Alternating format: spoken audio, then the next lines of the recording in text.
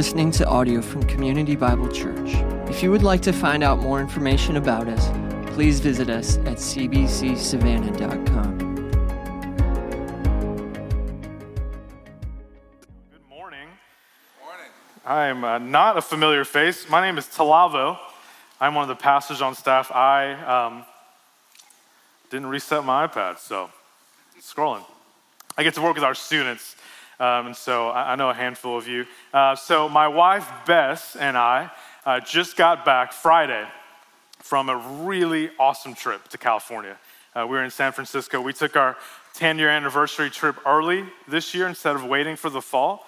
And I've been watching Full House ever since because it's awesome, okay? So now every time I'm on a trip, whether it's this last one went on or whether it's a camp trip with our students, I realize more and more how much I dislike traveling. Okay, it's the arriving that I like. Okay, and I have this theory that most people, when they say that they love to travel, what they really mean is that they love it when they get to the place they want to be at. Okay, we don't like traveling, we like arriving.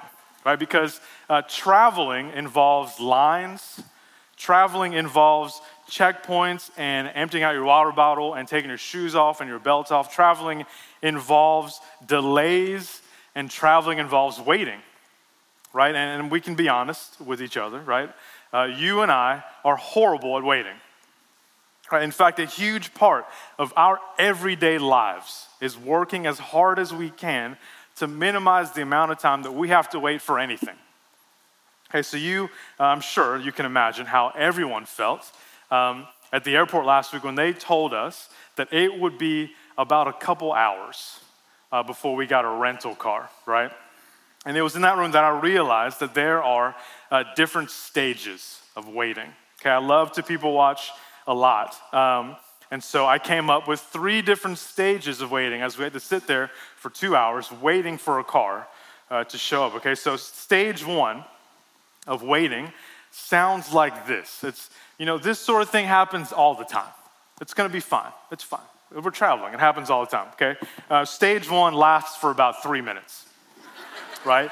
And that's when you enter stage 2 of waiting, which sounds like this. Hey, this sort of thing would never happen if I was in charge, right? This is when you tell yourself and everyone around you as many times as you can that you're a genius and that the solution is pretty simple. If they would just ask me, we wouldn't be in this problem, right? Stage 2 is the longest stage of waiting, and some of us just kind of live there all the time, right? I saw a lot of that last week, and then last stage 3, is a doozy, right? It's a tough one. It's the let me talk to your manager stage. I saw a lot of that too, okay? And here's the thing about stage 3. The manager is never there. The manager is never there. And so you have to sink back into the second stage of waiting, and then you tell this poor person at the desk, who's just doing the best they can, that you're a genius. And they should have asked you. If you just asked me, I would have solved this whole thing, okay? You and I are no good at waiting, right? And this morning, we're going to see some biblical proof of that, okay? So we have been working our way through the book of Exodus for a while now, and today's passage might be familiar to some of us, especially if you grew up in church, and even if you didn't, you might have heard reference to a golden calf at some point, right? We're going to be walking through Exodus chapter 32, where God's people decide to build a calf. So why don't you go ahead and turn there with me. And let me say this up front, okay? This chapter, this account, is not primarily about the calf. Okay, a few weeks ago at summer camp, we made our way through the book of Jonah, and I told our high school students a very similar thing, right? That the book of Jonah is not about a fish. Because if we only pay attention to the fish, then we'll miss the much bigger lesson that the Lord is trying to draw our attention to, right? So Jonah is not primarily about a fish. It's about the pursuit of God. Okay, and Exodus 32 is not primarily about this calf, right? There's something much bigger that we need to pay attention to. So Paul says in 1 Corinthians 10 that these things, what we're going to look at this morning, these things took place as examples for us, that we might not desire evil as they did. Do not be idolaters, as some of them were. As it is written, the people sat down to eat and drink and rose up to play. Okay, and then listen to what Stephen says about this in Acts chapter 7. He says, our fathers refused to obey him. That's talking about Moses. Our fathers refused to obey him, but thrust him aside. And in their hearts, they turned to Egypt, saying to Aaron, make for us gods who will go before us. As for this Moses who led us out from the land of Egypt, we do not know what has become of him. And they made a calf in those days and offered a sacrifice to the idol and were rejoicing in the works of their hands. So Exodus 32 is not primarily about the golden calf. Paul says that it's meant to be an example for us. There's a much bigger lesson that we need to pay attention to. So have that in mind as we make our way through the text. I'd love to read the entire chapter for us, okay, before we go any further. It's a little long, but this is probably certainly the most important thing I'm going to say today. Okay, this is the word of God. Exodus 32 says this, when the people saw that Moses delayed to come down from the mountain, the people gathered themselves together to Aaron and said to him, up, make us gods who shall go before us. As for this Moses, the man who brought us up out of the land of Egypt, we do not know what has become of him. So Aaron said to them, take off the rings of gold that are in the ears of your wives, your sons and your daughters, and bring them to me. So all the people took off the rings of gold that were in the ears and brought them to Aaron. And he received the gold from their hand and fashioned it with a graving tool and made a golden calf. And they said, these are your gods, O Israel, who brought you up out of the land of Egypt. When Aaron saw this, he built an altar before it. And Aaron made a proclamation saying, tomorrow shall be a feast to the Lord. And they rose up early the next morning and offered burnt offerings and brought peace offerings. And the people sat down to eat and drink and rose up to play. Verse 7, and the Lord said to Moses, go down, for your people whom you brought up to the land of Egypt have corrupted themselves. They have turned aside quickly out of the way that I commanded them. They have made for themselves a golden calf and have worshipped it and sacrificed to it and said, these are your gods, O Israel, who brought you up out of the land of Egypt. And the Lord said to Moses, I have seen this people, and behold, it is a stiff-necked people. Now, therefore, let me alone, that my wrath may burn hot against them, and I may consume them, in order that I may make a great nation of you. But Moses implored the Lord his God, and said, O Lord, why does your wrath burn hot against your people, whom you brought out of the land of Egypt with great power and with a mighty hand? Why should the Egyptians say, with evil intent did he bring them out, to kill them in the mountains and to consume them from the face of the earth? Turn from your burning anger and relent from this disaster against your people. Remember Abraham, Isaac, and Israel, your servants, to whom you swore by your own self, and said to them, I will multiply your offspring as the stars of heaven, and all this land that I promised I will give to your offspring, that they shall inherit it forever. And the Lord relented from the disaster that he had spoken of bringing to his people. Then Moses turned and went down from the mountain with the 2 tablets of the testimony in his hand, tablets that were written on both sides, on the front and on the back they were written. The tablets were the work of God, and the writing was the writing of God, engraved on the tablets. When Joshua heard the noise of the people as they shouted, he said to Moses, there is a noise of war in the camp. But he said, it is not the sound of shouting for victory or the sound of the cry of defeat, but the sound of singing that I hear. And as soon as he came near to the camp and saw the calf and the dancing, Moses' anger burned hot, and he threw the tablets out of his hands and broke them at the foot of the mountain. He took the calf that they had made and burned it with fire and ground it to powder and scattered it on the water and made the people of Israel drink it. And Moses said to Aaron, what did this people do to you that you have brought such a great sin upon them? And Aaron said, let not the anger of my Lord burn hot. You know the people, they are set on evil. For they said to me, make us gods who shall go before us. As for this Moses, the man who brought us up out of the land of Egypt, we do not know what has become of him. So I said to them, let any who have gold take it off. So they gave it to me, and I threw it in the fire, and out came this calf. And when Moses saw that the people had broken loose, for Aaron had let them break loose to the derision of their enemies. Then Moses stood in the gate of the camp and said, "Who is on the Lord's side? Come to me." And all the sons of Levi gathered around him. And he said to them, "Thus says the Lord God of Israel, put your sword on your side, each of you, and go to and fro from the gate to gate throughout the camp, and each kill his brother and his companion and his neighbor." And the sons of Levi did according to the word of Moses. And that day about 3,000 men of the people fell. And Moses said, "Today you have been ordained for the service of the Lord, each one at the cost of his son and of his brother, so that he might bestow a blessing upon you this day." The next day Moses said to the people, "You have sinned a great sin, and now I will go up to the Lord. Perhaps I can make atonement for your sin." So Moses returned to the Lord and said, "Alas, this people has sinned a great sin. They have made for themselves gods of gold. But now, if you will forgive their sin, but if not, please blot me out of your book that you have written." But the Lord said to Moses, "Whoever has sinned against me, I will blot out of my book. But now go, lead the people to the place about which I have spoken to you. Behold, my angel shall go before you. Nevertheless, in that day when I will visit their sin upon them." Then the Lord sent a plague on the people because they had made the calf, the one that Aaron made. So one of my bigger takeaways as we've worked our way through the book of Exodus together is that God cares about our worship. Okay, God cares about our worship. He cares about who we worship and how we worship. God cares about our worship because he understands that the object of our worship and the direction of our worship will dictate how we live our lives. Okay, so much so that he calls Moses to meet with him up on the mountain to give him and his people instructions for life and for worship. And here is Moses' most important lesson. Okay, this is from Exodus 20, when God is giving him the 10 Commandments. I'll start in verse 1. It says, "And God spoke all these words." Remember, this is straight from the mouth of God. Right, God spoke all these words saying, "I am the Lord your God, who brought you out of the land of Egypt, out of the house of slavery. You shall have no other gods before me.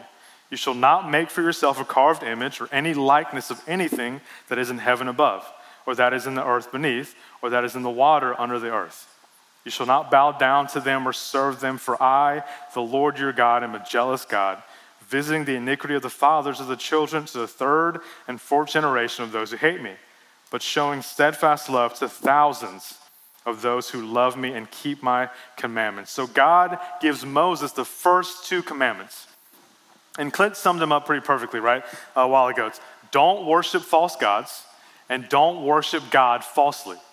Okay, God cares about who we worship and how we worship. And then when it comes time for them to confirm the covenant, right, to put their yes down and to give God their final answer, they say, "Yes, we're in." Right? And twice in Exodus 24, they say, "All the words that the Lord has spoken, we will do." And then again in verse 7, Exodus 24, verse 7 says, "Then he took the book of the covenant and read it in the hearing of the people. And they said, again, all that the Lord has spoken, we will do, and we will be obedient." And so God calls Moses back up to the mountain to receive more instructions about the temple and about the tabernacle because God cares about our worship. Right? Exodus 24:18 tells us that Moses entered the cloud and went up to the mountain, and Moses was on the mountain 40 days and 40 nights. And that's where the trouble begins, right? Because apparently that was too long for him to be gone. And the people went straight to stage 3, right? "Let me talk to your manager." Okay, so verse 1 tells us that when the people saw that Moses delayed to come down from the mountain, the people gathered themselves together to Aaron and said to him, "Up, make us gods who shall go before us.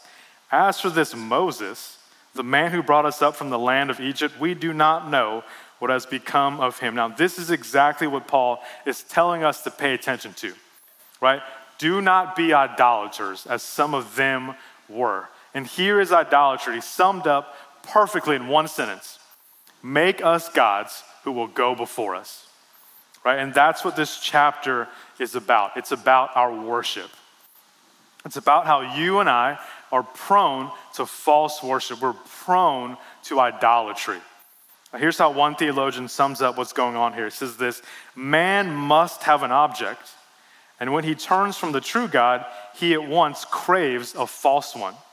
Okay, you see, it's not a matter of if we'll worship, but who or what will worship, right? And when our worship is directed at anything or anyone else who isn't God, then it's called idolatry. All right, here's kind of the big takeaway that I want us to grab hold of this morning. Idolatry is costly. Idolatry is costly. And I want to walk us through how costly it is. But first, we probably need to ask, okay, what is an idol? Right, that word feels really Indiana Jones to most of us, and so it makes it easy to dismiss. Right, like the last time I checked, I don't have a golden statue of a calf in my backyard, so I think I'm good. Right, but remember, this is meant to be an example for us, right? Do not be idolaters as some of them were. This is not primarily about the golden calf. It's about our worship. It's about the different idols that you and I have in our lives. So here's a couple definitions for us. I wanted to give you two kind of broad definitions so you can grab hold of whichever one makes the most sense to you, okay? So here's the first one. An idol is anything which displaces God in my heart. It may be something which is quite harmless in itself, yet if it absorbs me, if it be the first place in my affections and thoughts, it becomes an idol.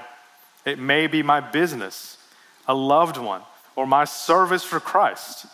Anyone or anything which comes into competition with the Lord's ruling me in a practical way is an idol. All right, here's one more definition for you. Idols are the works to which we run rather than running to God alone. Works that tire us out and do not change the situation in which we find ourselves, but, don't miss this, but often make us feel like we are surviving or in control. Okay, and you can see both of these come into play in Exodus 32, right? You can see an idol that is displacing God from the hearts of the people, and you can see an idol that's meant to make them feel like they're surviving or in control of this situation, okay? So they said, hey, make us gods who shall go before us. We need something to get us out of this situation, right? We need to give ourselves some sense of control or security here. And so when Aaron is finished, they rejoice and they say, these are your gods who brought you up out of the land of Egypt. This is the sense of security and safety and hope and comfort that we were looking for. All right, here's another way you can look at it. As long as we've got this golden calf, we'll be fine. All right, as long as we have this thing, we'll be okay. Everything will be okay as long as we have this, right? Does that sound familiar? Have you ever said or thought anything like that before? These are your gods who brought you up out of the land of Egypt.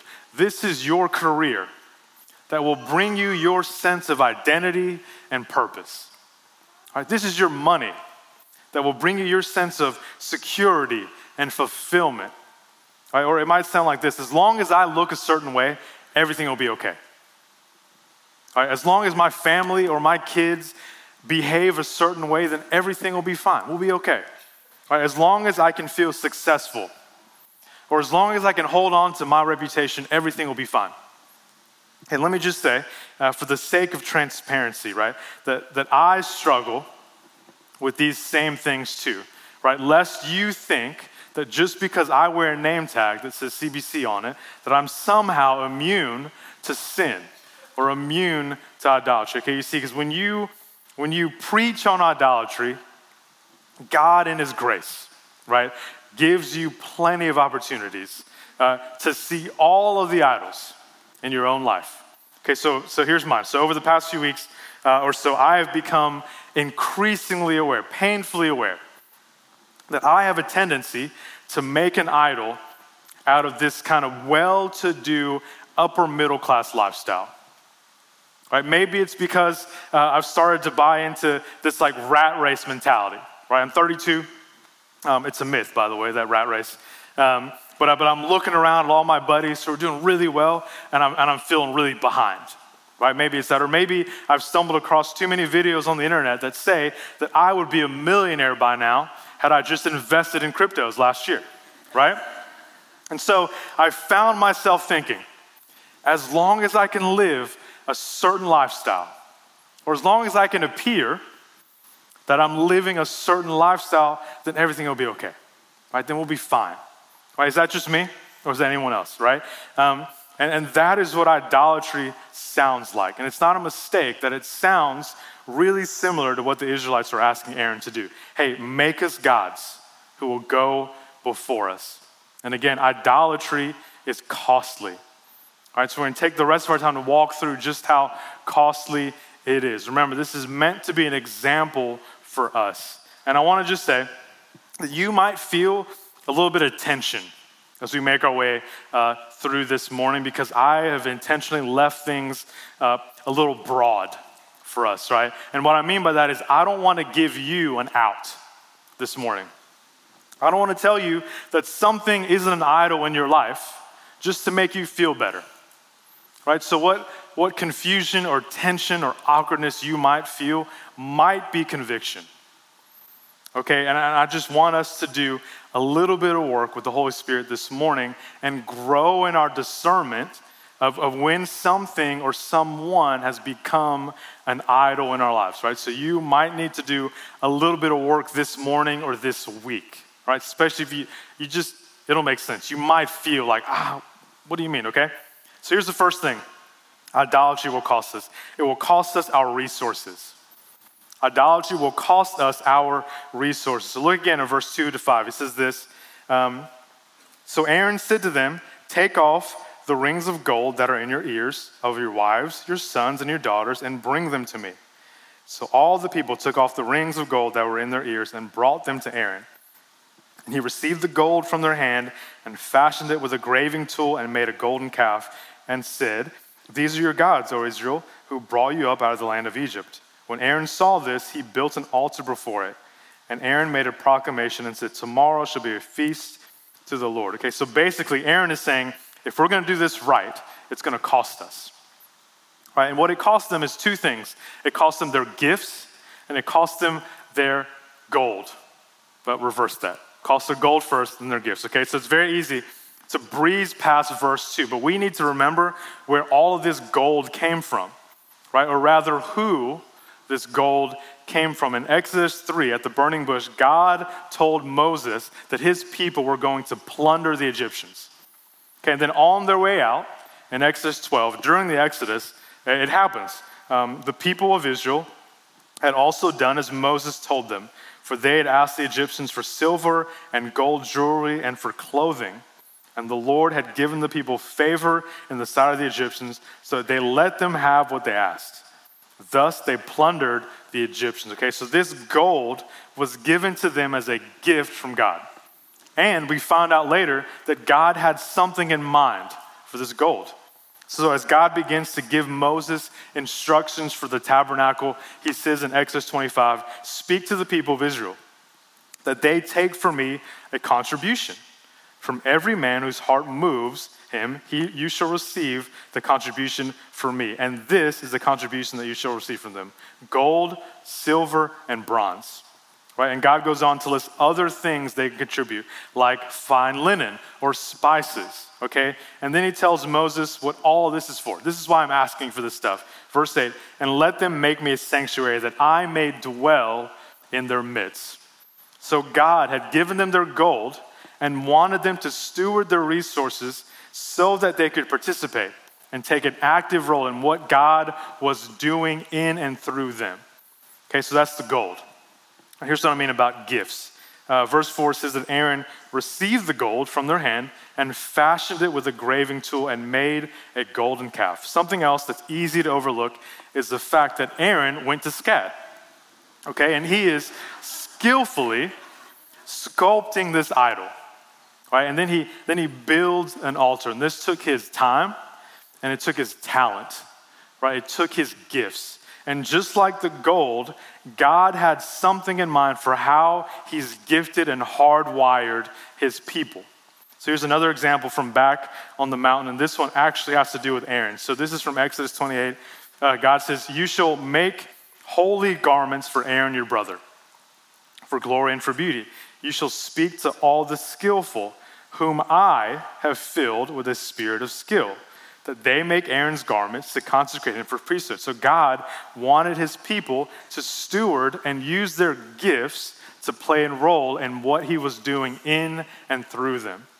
Okay, but idolatry is costly, right? So instead of leveraging their gold and their gifts, their talents and their skills to join in and participate in what God was doing and planning to do, their idolatry cost them their resources. Okay, and if you're being honest, you know that the idols in our lives demand our resources, right? It's never a one-time transaction. Our idols demand that we build an altar and sacrifice more and more of our time and our treasures and our talents, right? So as not to lose the fleeting sense of comfort or security or control that we're hoping they'll provide for us, right? We have to keep sacrificing our resources so we don't risk losing the sense of, as long as I've got this, we'll be okay. As long as I got this, I'll be fine. Okay, so a helpful way to identify different idols in your life is to look at where your resources are going, right? It's to follow the money.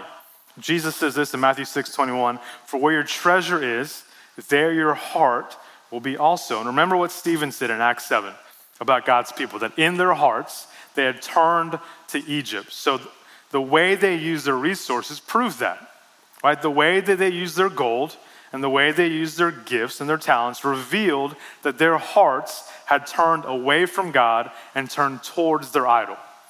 Right, so what about you?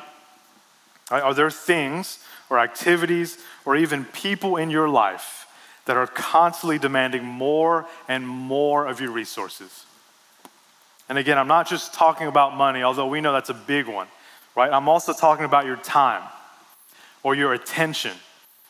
Like, is every spare thought that you have dedicated towards that one thing? As long as I've got this, then I'll be fine. Okay, are you constantly too busy to engage with things that really matter? Right, like serving or engaging in community. Are you too busy to gather with God's people? Right, idolatry is costly. And one of the things that will cost you and me is our resources. Right, here's the next one. Idolatry costs us our distinctiveness. And I know I mumble, and so that's a word, bear with me. Distinctiveness. Okay, so when we started this book, Bill shared 4 P's with us, right? Priestly, peculiar, precious, and purchased. Right? That's who God's people are meant to be. God's people are meant to be distinct.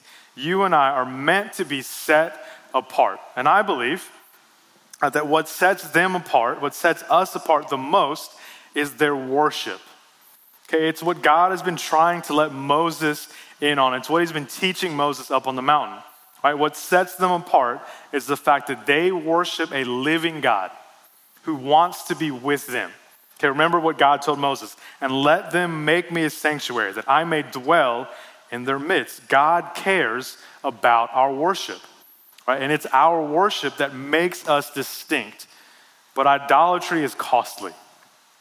And the second they make this idol, the second they make the golden calf, their worship ceases to be distinct, right? We don't have a ton of time to deep dive into why they chose a calf, but it should probably make sense by now, right? I've been saying it all morning, Acts 7, that in their hearts they turned to Egypt. So of course they would model their worship after what they'd seen in Egypt, right? Forgetting the fact that the God of the universe proved these Egyptian gods to be counterfeit when he sent the plagues, right? And don't forget that one of those plagues involved the livestock in the land, including the cattle, right? But in their hearts, they turned to Egypt. And their idolatry cost them their distinctiveness. Okay, and real quick, not only did they fail to be distinct in their worship, their idolatry led them to make some pretty significant compromises too. Right, so let's talk about the end of verse 6, where we're told that the people sat down to eat and drink and to play. And then later on, in verse 25, it says that Moses saw that the people had broken loose. Okay, the noise that the people are making is so chaotic that Joshua thinks there's a war going on. Okay, here's a short version of what's going on. And when it says that the people rose up to play, Moses is not describing some game of capture the flag, right? This is debauchery. So that word, this is debauchery that's happening. And Paul hints in 1 Corinthians 10 that there is some sexual morality happening. Okay, idolatry is costly, and it costs them their distinctiveness, right? They look like everyone else now, right? Their worship and their lives aren't any different. And Moses even says, right, they've broken loose to the derision of their enemies.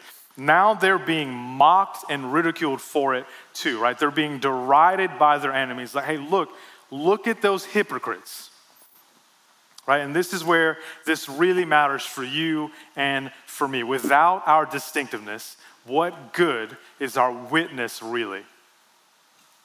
Right? We are meant to be salt and light, but we can't be if we're worshiping the same gods, the same idols that the rest of the world around us is worshiping, right? Like the God of success at any cost, or the idol of control or power, or even the self-righteous outrage that seems to be the currency of our day, right? Without our distinctiveness, what good is our witness really, right? So another way to help us identify the different idols in our lives is to examine where we lack a certain distinctness, right? And that's going to take a lot of humility and courage for some of us, right? And I'm not saying go and be weird, right?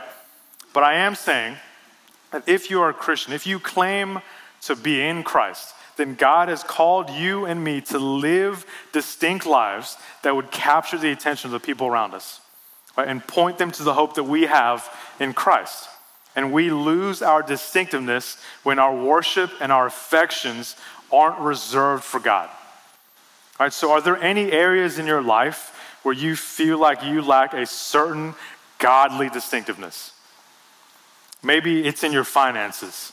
Maybe it's in your relationships or the choices that you make at work or at school. Maybe it's in your affections, right? Do you feel like you love the same things as the rest of the world does? Are you preoccupied with things like popularity or power or influence? Right? You might find that there's an idol behind all of that. Right? So idolatry will cost us our resources, our distinctiveness, and here's the third one, the last one, it will cost us our fellowship. Okay, and I mean that in two different ways, fellowship with God and fellowship with one another. Okay, so here's God's response to all this. Look at verse 7 and 8. He says, and the Lord said to Moses, go down, for your people, whom you brought out of the land of Egypt, have corrupted themselves. They have turned aside quickly out of the way that I commanded them. They have made for themselves a golden calf and have worshipped it and sacrificed to it and said, these are your gods, O Israel, who brought you up out of the land of Egypt. First of all, I think it's important that you and I understand that God is not unaware of what's been going on down and below the mountain, right? And there is never a time when God is blind to what's going on in our own hearts. Okay, and God's reaction to the people's idolatry is pretty scathing. Right? He says, Moses, your people have corrupted themselves. Right? Parents really get this. Right? This is like when I come home and Bess looks at me and says, you will not believe what your son did today.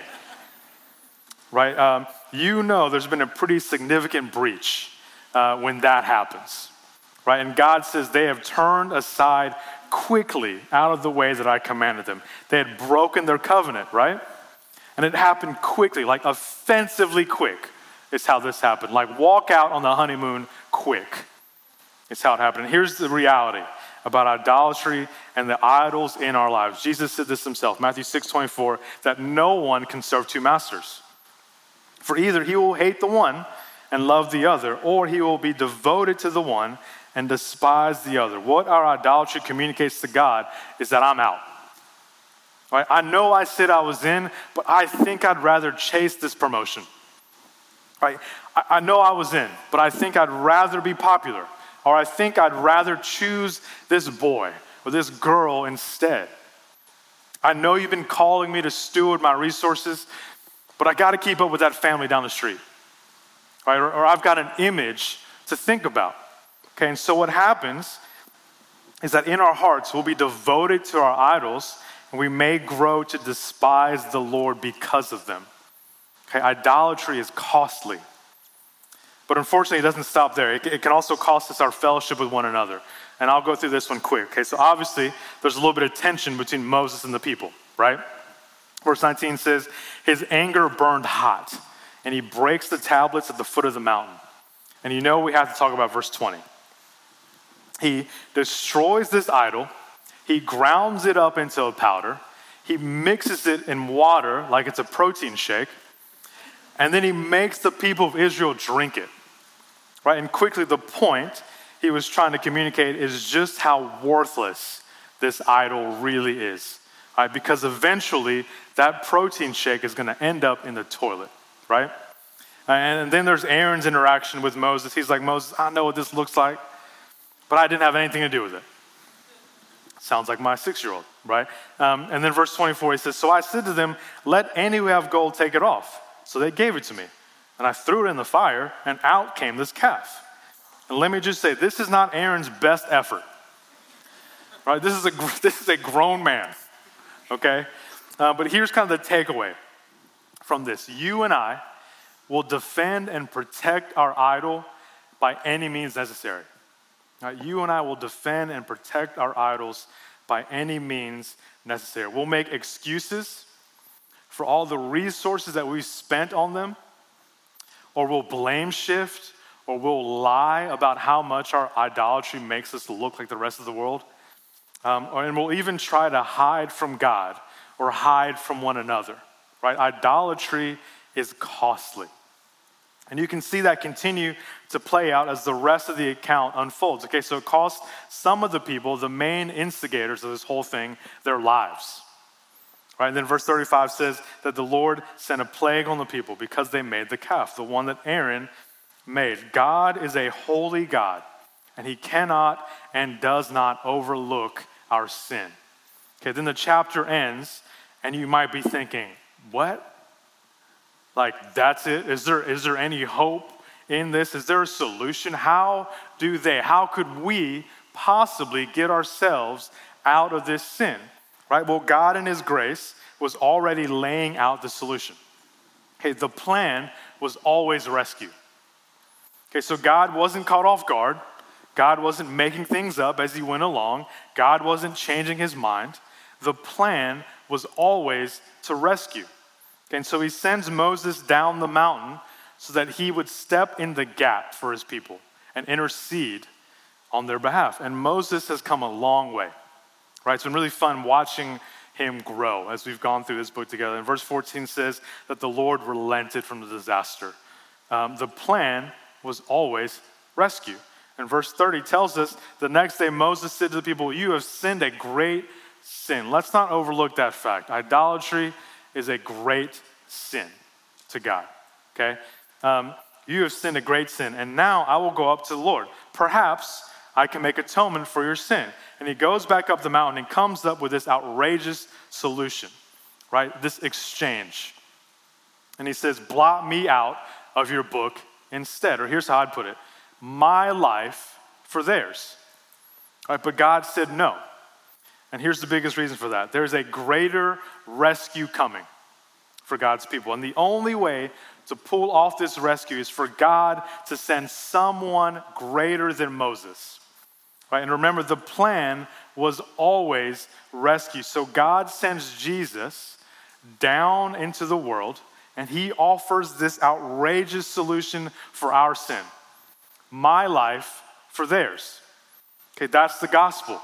Right? Ephesians 2, verse 4 and 5 says, but God, being rich in mercy, because of the great love with which he loved us, even when we were dead in our trespasses, made us alive together with Christ. By grace you have been saved. And this came at a great cost to Jesus, right? Death on a cross. Our rescue was costly. But then Ephesians 2 goes on. In verse 13, it says that now in Christ Jesus, you who once were far off have been brought near by the blood of Christ. You see, God solved our idolatry problem and our sin problem by giving us something greater to hope in. And his name is Jesus. Okay, let me end here with this. Gardner, you guys can come up. Jesus says this in John 10:10. So my favorite verse in all the Bible. The thief comes only to steal and kill and destroy. The idols in our lives can't deliver on the joy and the satisfaction and the contentment that they promise. They will only rob us of these things. Okay, the idols in our lives will only cost us our resources and our distinctiveness and our fellowship. But Jesus goes on and he promises this: I have come that you and that me, that they may have life and have it abundantly. All right, so let's stand together. Let's respond in worship to the God who at great cost to himself rescued us from our sin and offered us the abundant life and hope and joy that we've been looking for. Okay, let me pray for us.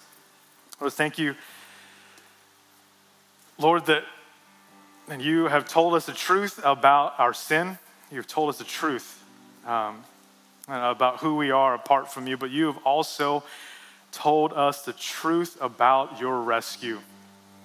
You've told us the truth about what you have done on our behalf. And I pray that you would help me, you would help our church, Lord, my friends in this room. You would cause us to set our hope and our affections on Christ.